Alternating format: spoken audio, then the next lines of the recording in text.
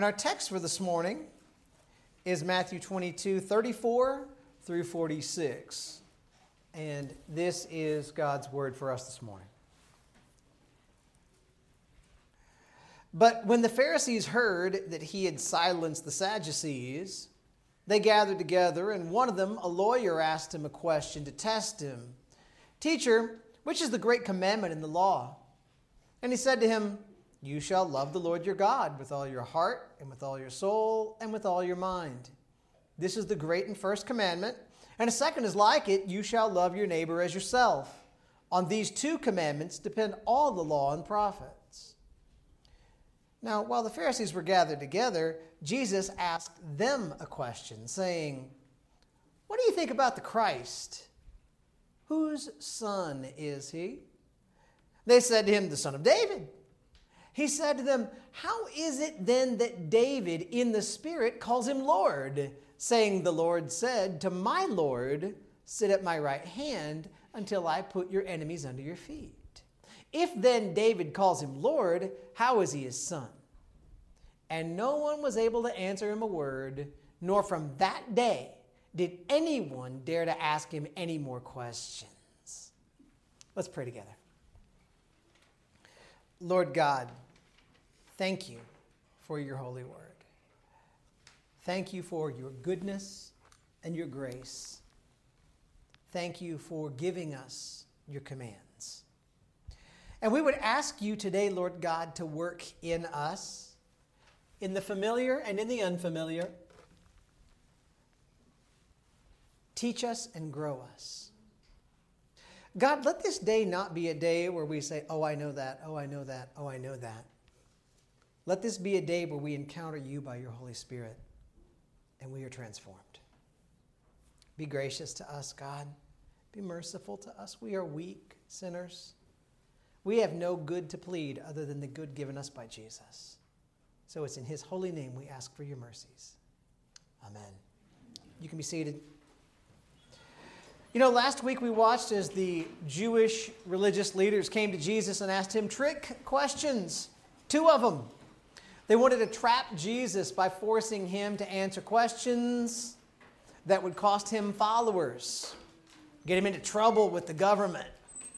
But in each of those two instances, Jesus answered with a glorious and godly wisdom that silenced all of his adversaries. Well, in our passage for today, we get the third trick question aimed at Jesus. And then we get to watch Jesus turn the tables and ask a question of his own. Now, if you're a note taker, we'll just jump right in pretty quickly here. Make room for three main points. And we're going to look today at the great commandment and watch Jesus follow up with a great question. So, you ready? Real quick, right? Point number one. Love God with everything you've got. Point number one, love God with everything you've got. Verses 34 through 36 read, "When the Pharisees heard that he had silenced the Sadducees, they gathered together, and one of them, a lawyer, asked him a question to test him. 'Teacher, which is the great command in the law?'" Or commandment in the law, sorry about that. So, earlier in this chapter, the Pharisees had sent a disciple of theirs to have a go at Jesus in verses 15 to 22. That was the trick question, you remember, about taxes and do we pay Caesar or not. And of course, Jesus handled that question perfectly. Then the Sadducees took their shot. That was the question about the resurrection and marriage.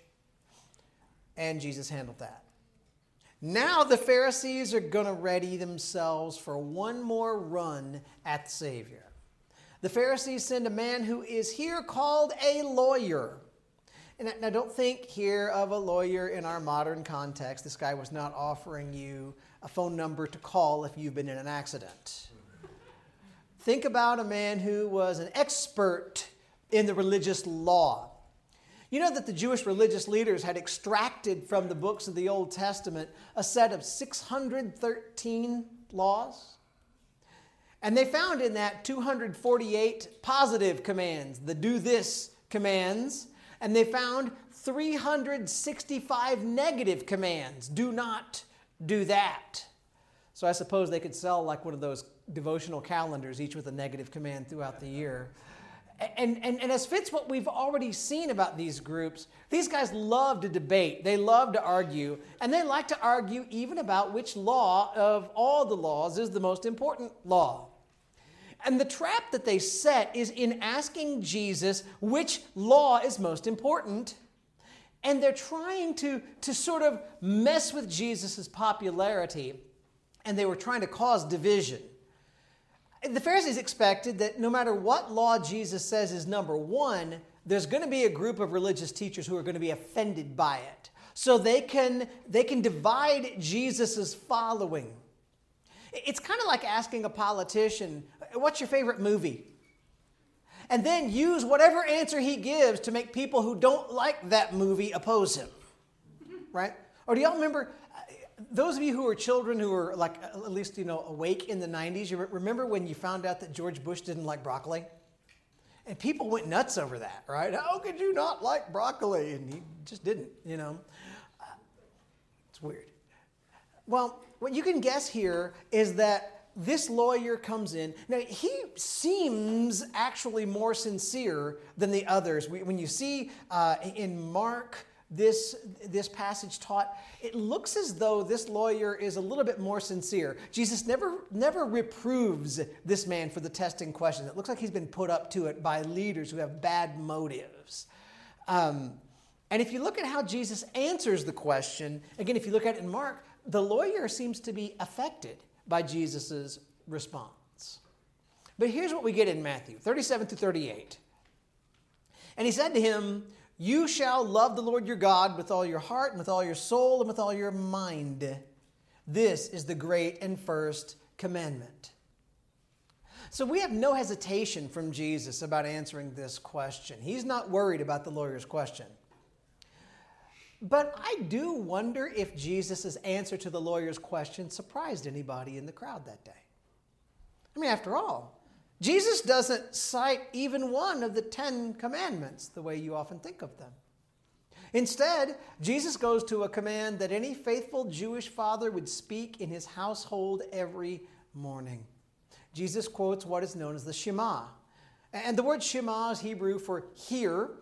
The verse we call the Shema begins with the word hear, O Israel, right? Deuteronomy 6, verses 4 through 9 is where you'd find this. Verse 4 says, "Hear, O Israel, the Lord our God. The Lord is one. You shall love the Lord your God with all your heart, with all your soul, and with all your might. And these words that I command you today shall be on your heart. You shall teach them diligently to your children, and shall talk of them when you sit in your house, and when you walk by the way, and when you lie down, and when you rise. You shall bind them as a sign on your hand, and they shall be as frontlets between your eyes. You shall write them on the doorposts of your house and on your gates." Well, to the lover of Old Testament law, it would be awfully hard to come up with a more important single passage of Scripture than that. God tells Israel, listen to me. God lets Israel know that He is the one true God. There's no other God like Him. And then He gives the command. The command that God gives is a command that fathers are supposed to teach their children, that people are supposed to write down and keep with them. It's a command that's supposed to be over your hand and what you do, over your head and what you think. It's to be over your home and every part of aspect of your living. This is an important command. And what is the command? Love the Lord your God. What's love? We've seen in many other messages that I've taught you, love is a commitment to the good of another. To love God is to be fully committed to the Lord, to His name, to His glory. To love is to give of yourself in absolute devotion to God and God's glory. Now, right here, dear friends, we start to see something important. Jesus was asked, what's the most important command in the written Scripture of your day? And Jesus unhesitatingly says, love God. That is your number one priority. More than ceremonies, more than restrictions, more than anything, You are to set your number one priority to the expression and keeping of your commitment to the Lord. If we were talking about the biblical commandment to love one another, I would remind you, love is not primarily an emotion. Love is first and foremost your commitment to somebody else. But as you find yourself committed to another person, affection toward them will grow. Loving God will impact how you think about God. Loving God will affect your heart toward God. Loving God will grow in your emotions as you consider God's perfections and think about His grace. But listen, loving God will begin in your life when you let go of your own rights and you let go of a focus on yourself, and you first and foremost become committed to honoring the Lord. Well, in what area of your life are you supposed to love the Lord? Well, we got a list of 3 things here, don't we? And I have to tell you, this list of 3 things in verse 37 has led to all sorts of messages and discussions. It's led to far too many 3-point sermons. There have been full anthropologies, studies of the doctrine of man, that have been based on the supposed differences between heart, soul, and mind. Now, those are different words, there's no doubt. You read one commentary and it'll tell you heart points to your very being, and your soul points to the seat of your emotions, and the mind points to the center of your intellect. Some of them will switch them around a little bit. See, the problem is there's no real way for you to draw distinctions to know which of those 3 categories you're using to love the Lord your God. In truth, I don't think that the passage in Deuteronomy or this passage in Matthew or the other ones in the New Testament are in any way trying to get you to make a distinction or a distinguishment between the areas listed. Neither do I think Jesus is trying to show us that a human being is made up of these 3 basic parts.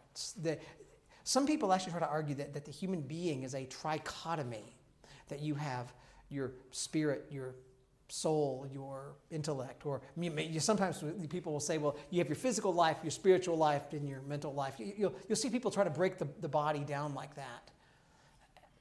The Bible just never gives us a picture of humanity, of the human being made up of 3 parts. The Bible tells you that you are the inner man and the outer man. What Jesus is doing here, though, what the Lord was doing in Deuteronomy, is using the very common Hebrew practice of repetition for emphasis. Can you think about times in the Bible that you've seen God repeat something so you get it? How many of you read the Psalms like every day? In so many Psalms, how many times do you read one line and realize that the next line says almost the same thing as the previous line? That's repetition for emphasis. We want to show you this is important, a strong truth, a big deal. In Isaiah chapter 6 or in Revelation chapter 4, there are angelic beings around the throne of God. And you remember what they say? Holy, holy, holy is the Lord God Almighty. And that's what they're doing. They're making a deep, emphatic point of the holiness of God.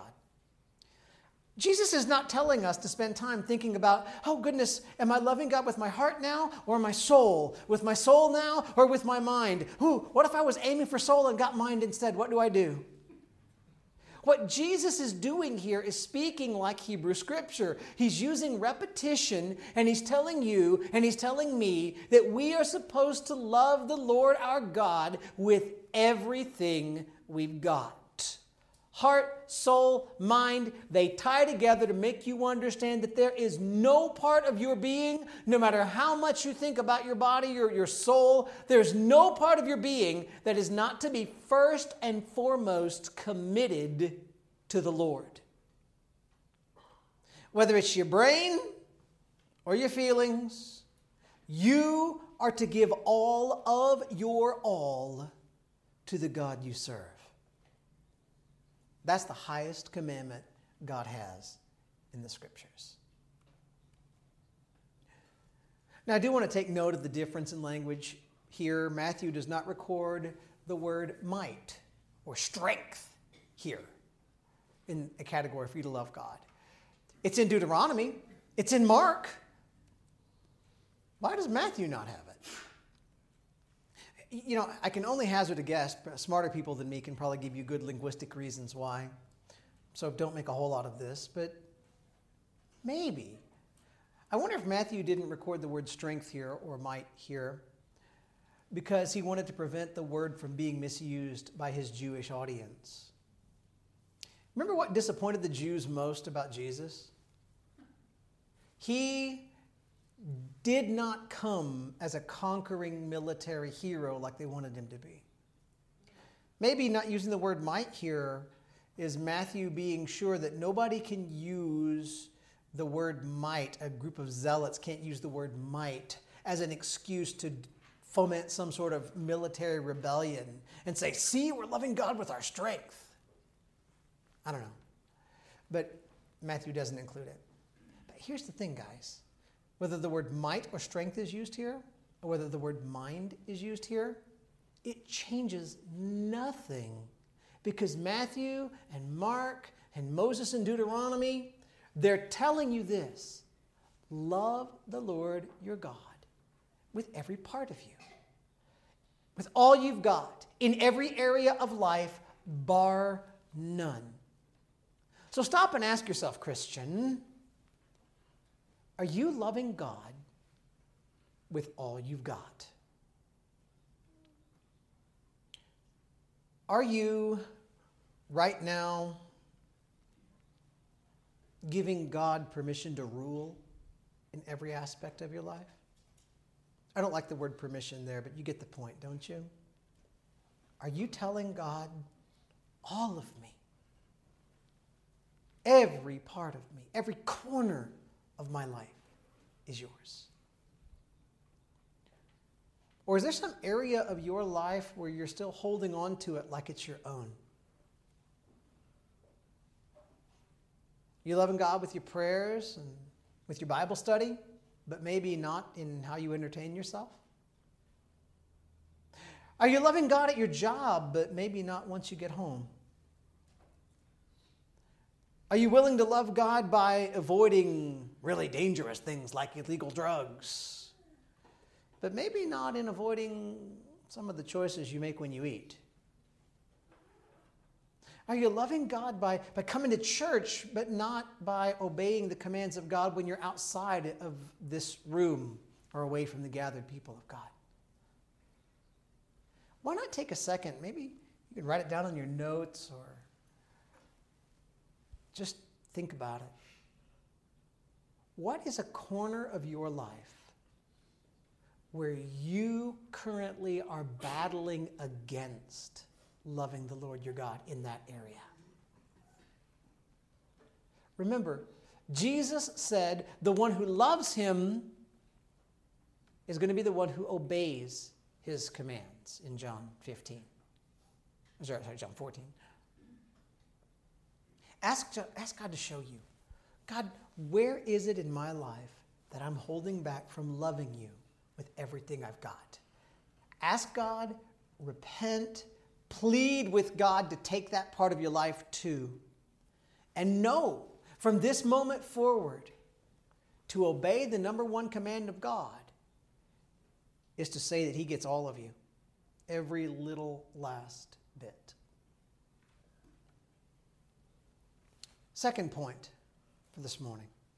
First was love God with everything you've got.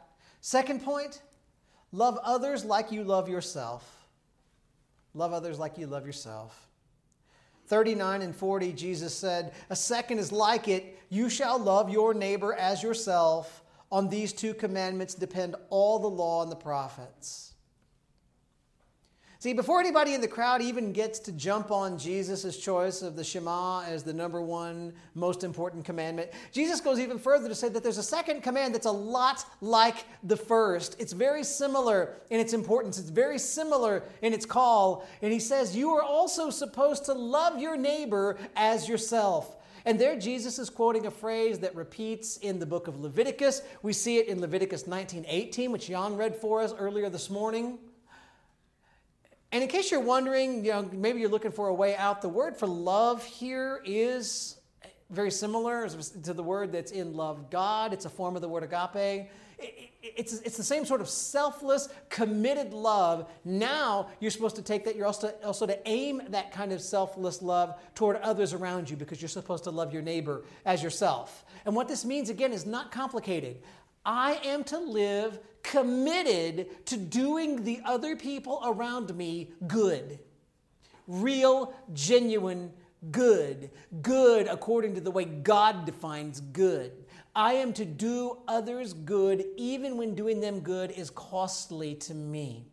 I'm supposed to care. I'm supposed to sacrifice for other people as Jesus sacrificed for me. Now, there's one thing here in our modern era that makes this verse sound strange. We live in a world with a huge modern psychological focus on self-esteem. And it might cause you to wonder about Jesus saying, love your neighbor as you love yourself. Maybe that's a command that God's telling me I need to have a strong self-esteem. I've heard that preached. Or maybe it's just me being commanded to love other people when I feel good about myself. I mean, after all, if I don't love myself very much, I don't have to love my neighbor that much. You can see the flaws there, can't you? The modern obsession with your view of yourself is not the focus here. When it comes to how we see ourselves, now I'll tell you, the Bible does not promote self-hatred. The Bible doesn't promote self-destruction or self-destructive behavior, but neither does the Bible promote a psychological focus on just feeling good about yourself no matter what. Instead, you know what the Bible's about? The Bible's about truth. And so the Bible tells you that you have worth. Isn't that good news that the Bible does tell you that you have value? If you ever look at yourself and say, I have no value, then you are denying the Word of God. But the worth that you have is not bound up in your skills. It's not bound up in your strengths. It's not bound up in your performance, your goodness, or your badness, your accomplishments, your status. Your value is fully bound up in the fact that you are created in the image of God, and that if you have come to God for forgiveness in Christ, you are deeply beloved by God. Your worth is in what God says about you. And if you are someone who is in Christ, God calls you child. God calls you forgiven. God calls you beloved. If you're a Christian, the Father loves you as He loves His Son, because Colossians tells you that your life, your very life, is hidden with Christ in God. So in Ephesians chapter 5, Paul talks about husbands and wives, right? And Paul says husbands are supposed to care for their wives, you take care of yourself. He says nobody hates their own body, but they care for their own body. And he says, hey, husbands, love your wives like that. But right here, Jesus is pointing out something similar to what Paul was using in Ephesians 5. All human beings, in a generally true concept, work to do themselves good and to meet their own needs. Isn't that true? How many of you in the last day have eaten food? Yes? Why do you do that? It's yummy. And you did that because you were caring for your body. You were meeting your needs, right? How many of you slept last night? Yeah, maybe not as long as you wish. Maybe some of you love that extra hour. By the way, I intend to take that extra hour during the sermon here this morning. I figured I didn't sleep extra. I'm just going to take it now. So this may be longer than you thought. I'm not going to do that to you. We do things to meet our own needs, right? I'm assuming that you all are dressed. Thank you. why do you do that? Again, you're meeting your needs. You're caring for your body, right? What the Savior is telling us is that we're supposed to apply our tendency towards self-preservation, and we're supposed to let that go forward as you and I care for the good of others too. So the test for us here is one of how well we'll give of ourselves for the genuine good of others. Do you love other people around you enough for you to sacrifice your comfort for their good? Do you love other people around here well enough to value their opinions and their desires as much as you value your own desires? Will you love other people enough sometimes to confront them and call them to repentance? Will you do that even when the confrontation is going to be uncomfortable? Will you love other people enough to confront them with the gracious attitude that you wish other people would confront you with when they confront you? I want you to be nice to me even when you tell me the truth. Are you willing to do that for others? Jesus tells us this. All the law and the prophets hang on these two commands. Love God with everything you've got. Love your neighbor as yourself. This is what God wants of everyone who obeys him. And this is brilliant of Jesus. Isn't this a great answer to the question of what's the greatest commandment? I mean, Jesus has just quoted 2 verses from the Old Testament, and they summarize all the law of God. I mean, the 10 Commandments can very easily be divided into love God, love others, can't they? If you love God, you're not going to worship false gods, you're not going to make idols, you're not going to forego Sabbath rest, and you're not going to use the name of the Lord in vain. And if you love other people, you're not going to dishonor your parents, you're not going to kill, you're not going to commit adultery, you're not going to steal, you're not going to bear false witness, and you're not going to covet. There is no command that the religious leaders could have pointed to say, this is more important. We're going to come back at Jesus with our answer to what's most important. There's no commandment they could point to that Jesus wouldn't say, well, that's part of loving God, loving neighbor, isn't it? So again, though, how are you doing? Do you love God?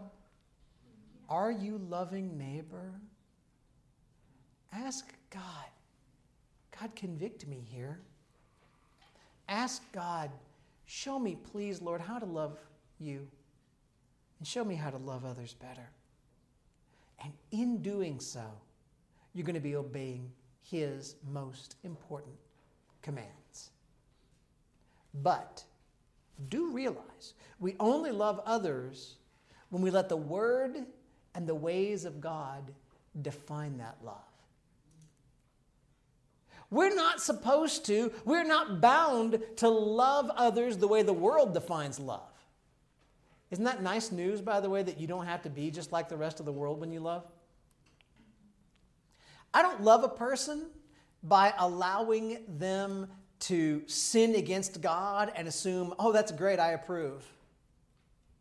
I don't love someone if I pretend that God's standards for sexuality or marriage or other forms of morality don't apply to them. Don't you worry, you're fine. I don't love you if I do that. I don't love somebody well if I let them redefine the true meaning of Scripture to whatever suits them. I love them best when I love God, when I love God's Word first. I love you best if I love God's Word first. So Jesus here does a great job. The third trick question apparently doesn't make Jesus stumble one little bit. And now Jesus has a question, and he's going to put this little parade of trick questions to an end. So let's get point number 3. We'll wrap up here. Love Jesus, Son of David, Son of God. Love Jesus, Son of David, Son of God. 41 and 42. Now, while the Pharisees were gathered together, Jesus asked them a question, saying, "What do you think about the Christ? Whose son is he?" They said to him, "The son of David." Back in chapter 21, 25 to 27, if you're keeping score, Jesus asked the religious leaders a question that proved how dishonest they were. Then Jesus gave 3 parables that showed their unfaithfulness and the unfaithfulness of the nation. And now Jesus has answered 3 trick questions that show that he knows the Word of God better than the teachers do. And here Jesus poses a question that's going to leave them speechless. Jesus sets up the question he intends to ask by asking the religious leaders a softball question. I mean, this is super easy. Whose son is the Christ? Well, all the Jewish leaders know that the Christ, the Jewish Messiah, the chosen one, the promised one, he is prophesied to be the son of the descendant of King David. Where could you get that from the Old Testament? 2 Samuel 7:16, Psalm 89, verses 2 and 3, Psalm 132, verses 10 and 11, Isaiah 9, 6 and 7, many other places point to the fact that the Messiah is going to reign on David's throne. He's going to be son of David. So likely, everybody would have known the answer to this question immediately. What's funny is this conversation has probably taken place, I don't know, what would we say, maybe Tuesday afternoon of Passion Week. On Sunday, 2 days earlier, when Jesus rode into Jerusalem, remember what the crowds welcomed Jesus with? Hosanna to the Son of David. Chapter 21, verse 9.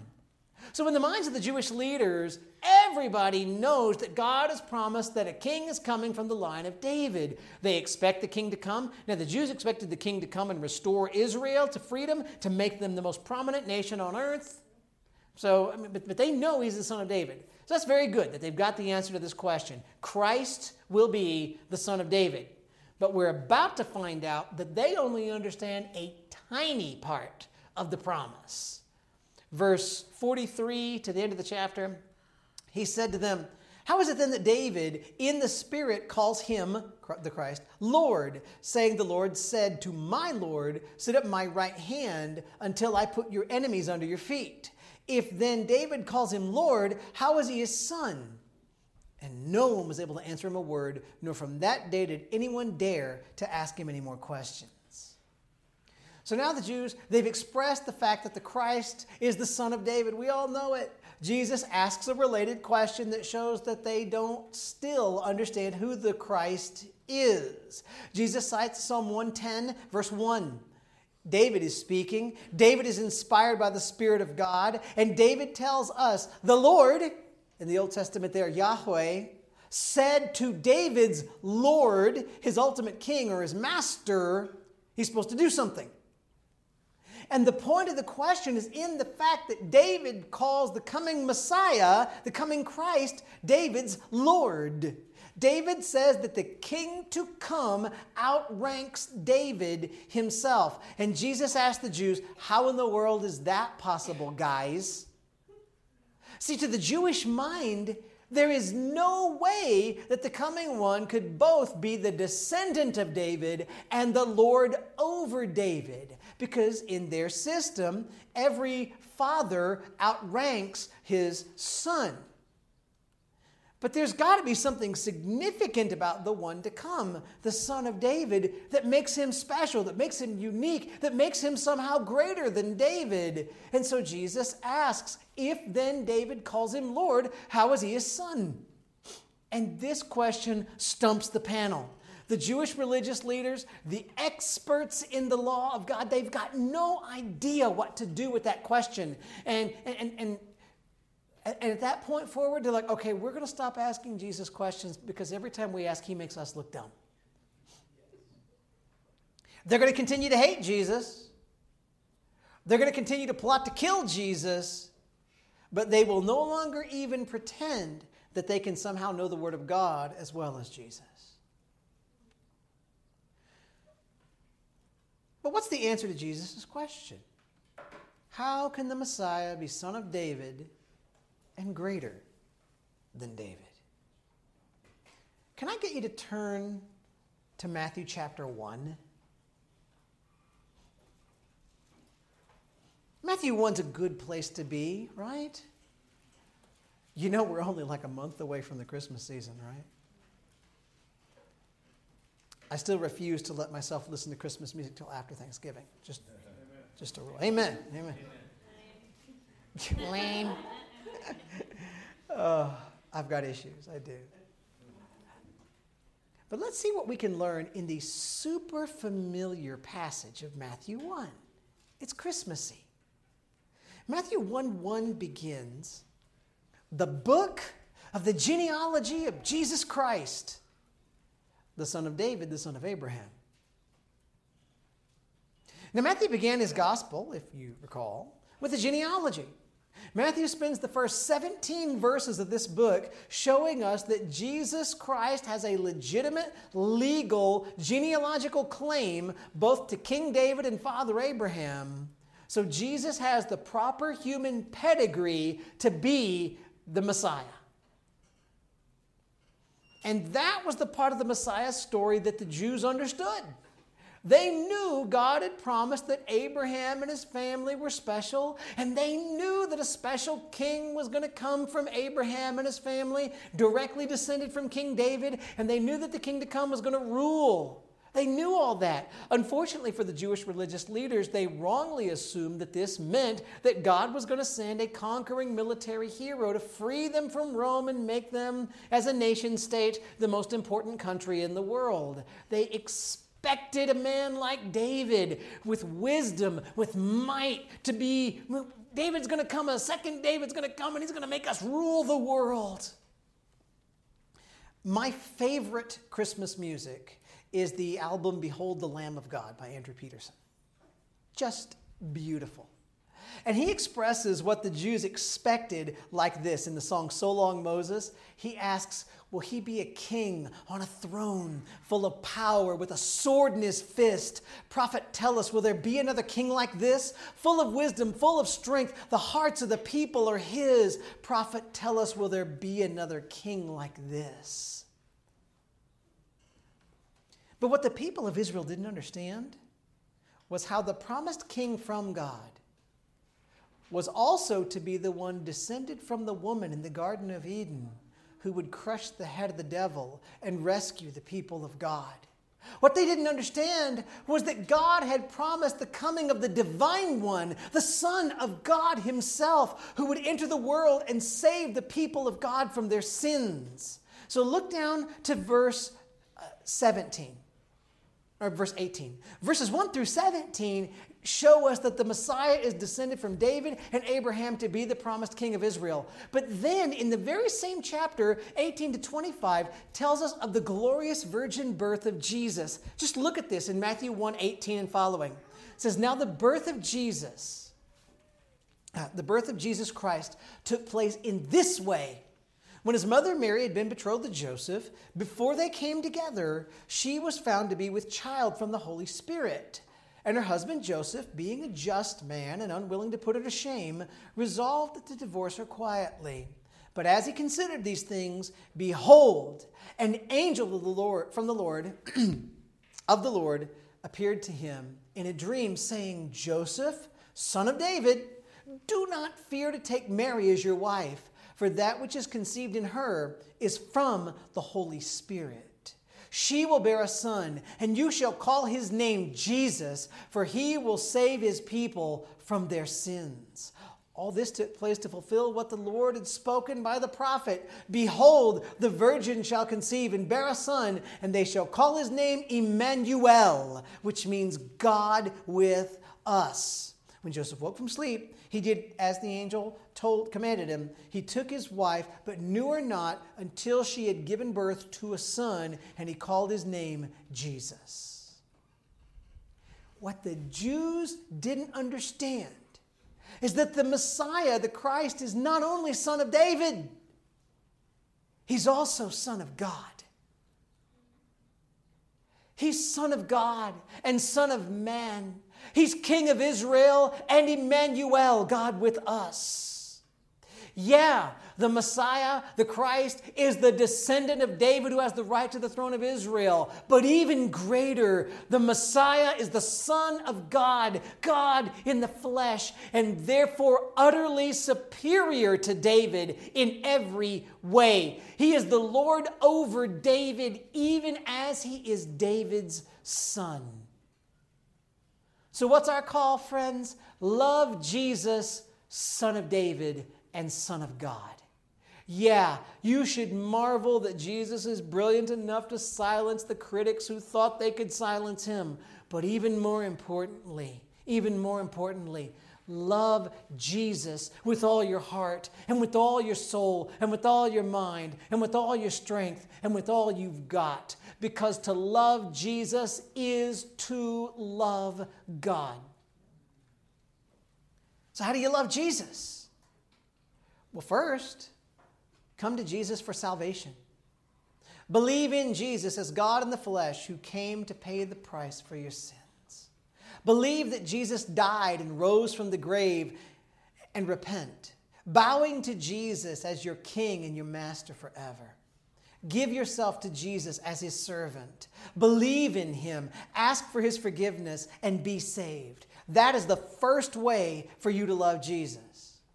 And then love Jesus by doing what he says. Love him with your heart, with your soul, with your mind. Love him by obeying his commands. Love him with everything you've got, every corner of your life. Love him by loving others. Love him by loving the people around you who are created in the image of God. Love him by treating other human beings with the respect due to people who bear the image of God. And love Jesus by knowing he is, yes, Son of David, but he is Son of God. He is Lord, and he is King, and he is God, and he is man, and he is our only hope of eternal life. And give everything that you are to the one who gave himself to pay for your sins and who is rightfully your Lord and your God.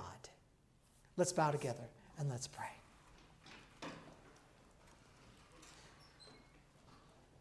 Lord Jesus, I say thank you.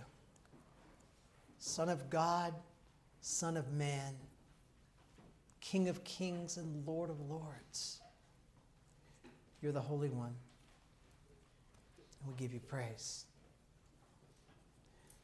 Lord, this text today is so super familiar. But don't let us make it something we don't pay attention to. God, help us love you the way you require. Help us honor you. Help us marvel at your grace. Help us to be satisfied in your mercies. God, work in us. I know this, Lord. I know I need to love you with all of myself. And I don't always do that from day to day. I don't even always do that from moment to moment. So God, would you take my heart and make it yours completely? Take every corner of my life and shake it out and clean it and help it love you better. And make me love others and be committed to their good and make me love Jesus. God, be glorified and work in us. And I thank you, Lord, so much that you would send Son of David, Son of God, not only just to be human, to be on earth, but to be the one who died to pay for our sins. Help us respond rightly. It's in Jesus' name we pray. Amen.